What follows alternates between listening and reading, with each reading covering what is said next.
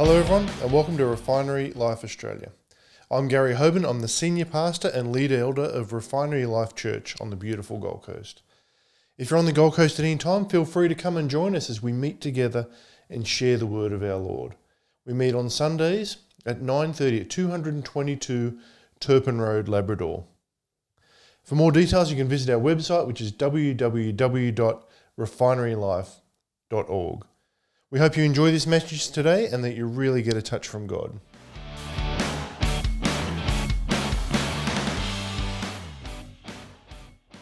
So this month, we're going to look at lessons from the upper room. And last week we spoke on lessons on love. And today we're discussing upper room lessons on heaven. It's an important topic. We need to know the lessons that are being taught from the upper room. The text we're concentrating on is John 14, 1-4. I'm reading from the Amplified Bible. It talks about when Jesus comforts his disciples. It says, "Do not let your heart be troubled, afraid, or cowardly. Believe confidently in God and trust in him. Have faith, holding on to it. Rely on it. Keep it going, and believe also in me." Verse 2, "In my Father's house are many dwelling places. If it were not so, I would not have told you, because I am going there to prepare a place for you." Verse 3, "And if I go and prepare a place for you, I will come back again, and I will take you to myself, so that where I am, you may be also. And to the place where I am going, you know the way." How good is this? And the scripture reading that we'll be working through is John 14, 1-15. So we've already covered the first few verses, but then we can move through into verse 5. And it says, we'll just move through there. So remember, we're talking about the Father's house. Jesus is leaving us and he's going to heaven, but he's coming back for us. He's told us that we will be there also. And then in verse 5, Thomas said to him, "Lord, we do not know where you are going, so how can we know the way?" And Jesus said to him, "I am the only way to God, and the real truth, and the real life. No one comes to the Father but through me." And then we talk about Jesus' oneness with the Father. In verse 7, if you had really known me, you would also have known my Father. From now on you will know him and have seen him." And Philip said to him, "Lord, show us the Father, and then we will be satisfied." Do you sense a little bit of unbelief there? And Jesus said in verse 9, Jesus said to him, "Have I been with you for so long a time, and you do not know me yet, Philip, nor recognize clearly who I am? Anyone who has seen me has seen the Father. How can you say, 'Show us the Father'?" Verse 10, "Do you not believe that I am in the Father and the Father in me? The words I say to you, I do not say on my own initiative or authority, but the Father, abiding continually in me, does his works. He's attesting miracles and acts of power." Verse 11, "Believe me that I am in the Father and the Father in me. Otherwise, believe me because of the very works themselves which you have witnessed. I assure you and most solemnly say to you, anyone who believes in the Father as Saviour will also do the things that I do, and he will do even greater things than these in extent and outreach, because I am going to the Father." Verse 13, "And I will do whatever you ask me in my name as my representative. This I will do so that the Father may be glorified and celebrated in the Son. If you ask me anything in my name as my representative, I will do it. For if you really love me, you will keep and obey my commandments." Let's pray. Father, we are humbled before yours, and we think of the provisions you have made for us. We acknowledge that your wondrous love that prompted you to send your only Son to provide eternal life for us, Lord Jesus Christ.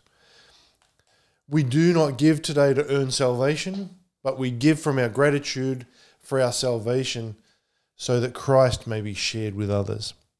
We thank you, Lord, for our salvation. It's in Jesus' name that we pray.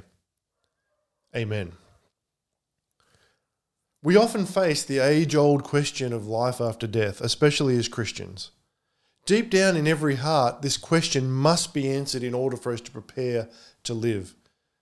Once we lose faith in the immortality of the soul, there is no lever capable of raising an entire people up again. It is then too late. There's a story of the gospel when it was first taken to Britain. There was an incident that took place in the court of Edwin, the king of Northumbria. The great hall was lit with torches and a crowd had gathered to hear what the teachers of this new religion had to say. And there was an earl that was quite grim, and he stepped forward and he asked, "Can the new religion tell us what lies beyond death?" Man comes out of the mystery of eternity, passes through the light of this world, and disappears into the mystery of eternity beyond. Does this new religion tell us what lies beyond death? And we know Job asked the same question. And in the New Testament, Paul gives us the answer in 2 Timothy 1:10. It says, "But now that the extraordinary purpose and grace has been fully disclosed and realized by us through the appearing of our Saviour, Christ Jesus, who through his incarnation and earthly ministry abolished death, making it null and void, and brought life and immortality to light through the gospel." Jesus' disciples were also troubled about what happened after death, because Jesus had been telling them that he was going to die on a cross and the Father would glorify him. In the Gospel of John, Jesus said in John 13:33, "Little children, I am no longer with you. I am with you only a little longer. You will look to me, and as I told the Jews, so I tell you now. Where I am going, you are not able to come." And in John 13:36, Peter asked Jesus, "Where are you going?" John 14, Jesus gave the answer. He sought to comfort his disciples about what was about to take place. He wanted to strengthen them for the difficult times in their future. And he promised them a home with him forever. Let's have a look at 5 very simple facts. First one is Jesus called for his disciples' trust.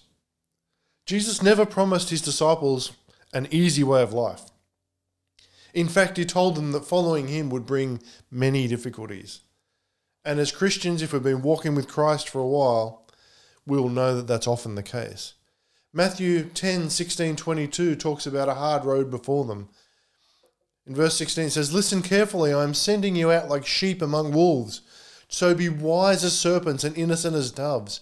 Have no self-serving agenda." There's some ministers need to see that and read it and understand it. Verse 17, "Beware of men whose nature is to act in opposition to God, for they will hand you over to the courts and flog you in their synagogues."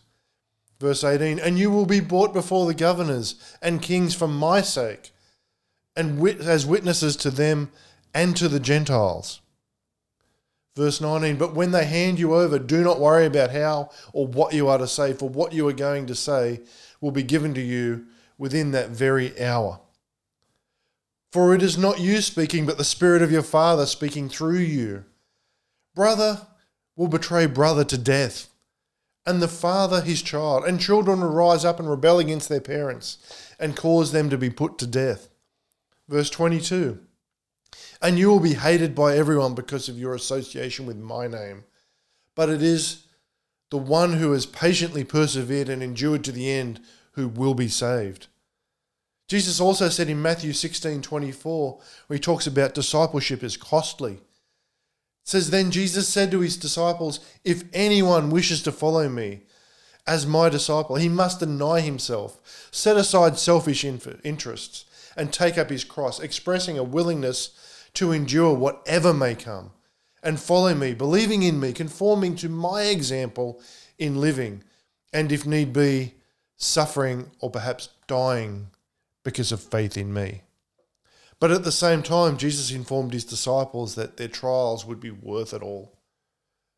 And as we go through hardships in this life, we must keep our eyes on Jesus, and completely trust him. The second truth, the second fact is Jesus pointed out his function. He said, I am going to prepare a place for you. Jesus was blazing a way for the disciples. He cleared the way so they could follow in his footsteps. The author of Hebrews spoke of Jesus as our forerunner in Hebrews 6:20. And if you've been looking at our other messages through the week, we're actually working through Hebrews at the moment.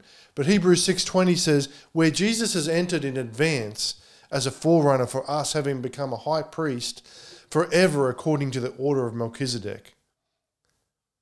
Now, in the Roman army, in fact any army, there were reconnaissance troops. They went ahead of the main body to make it safe for others to follow. And Jesus explained to his disciples that he was blazing a way to heaven so his disciples could follow in his steps.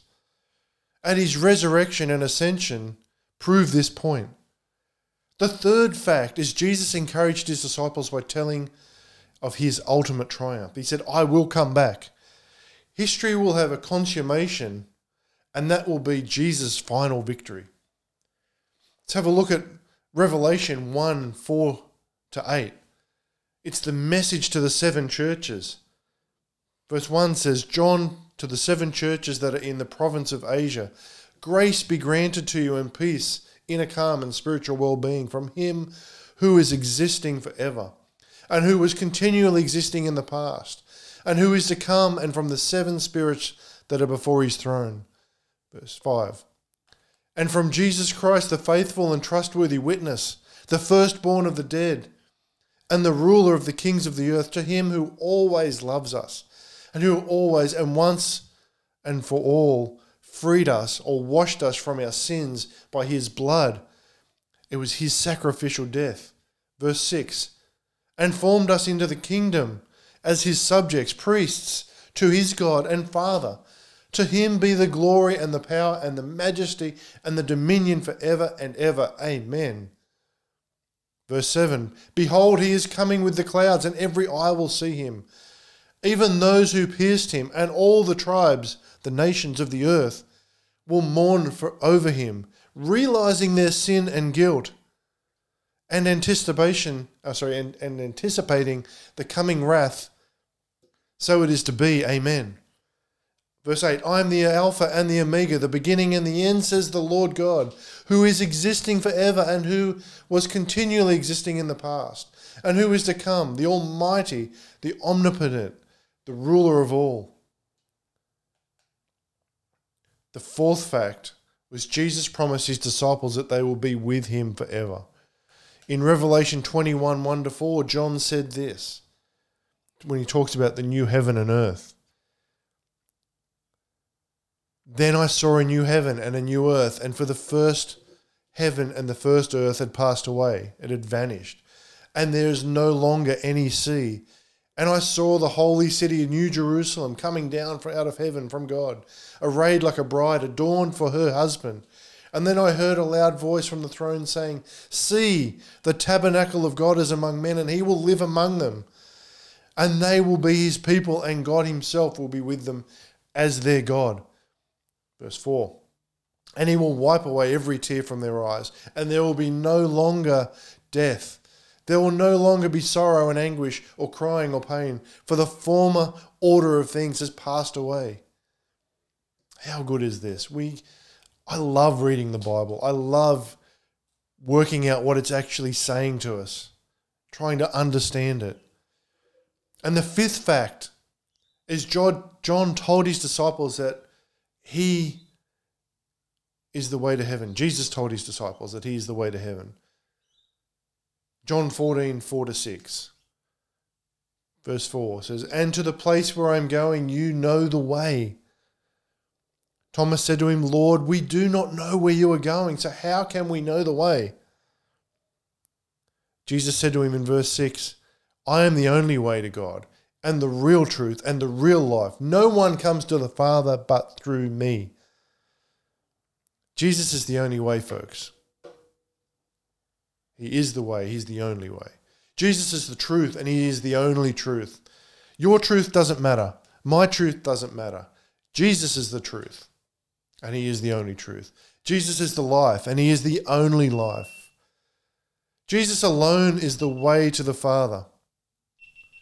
He alone can lead us into God's presence without shame or fear. As we finish up today, Jesus' promise to prepare a place for us is made certain by his resurrection. In a way, Jesus' resurrection is the pledge of our own resurrection. We are linked to him forever. One day, Jesus will fulfill the promises of the scriptures, every one of them. Psalm 16:11 says, "You will show me the path of life. In your presence is fullness of joy. In your right hand there are pleasures forevermore." He has gone to prepare a place for us.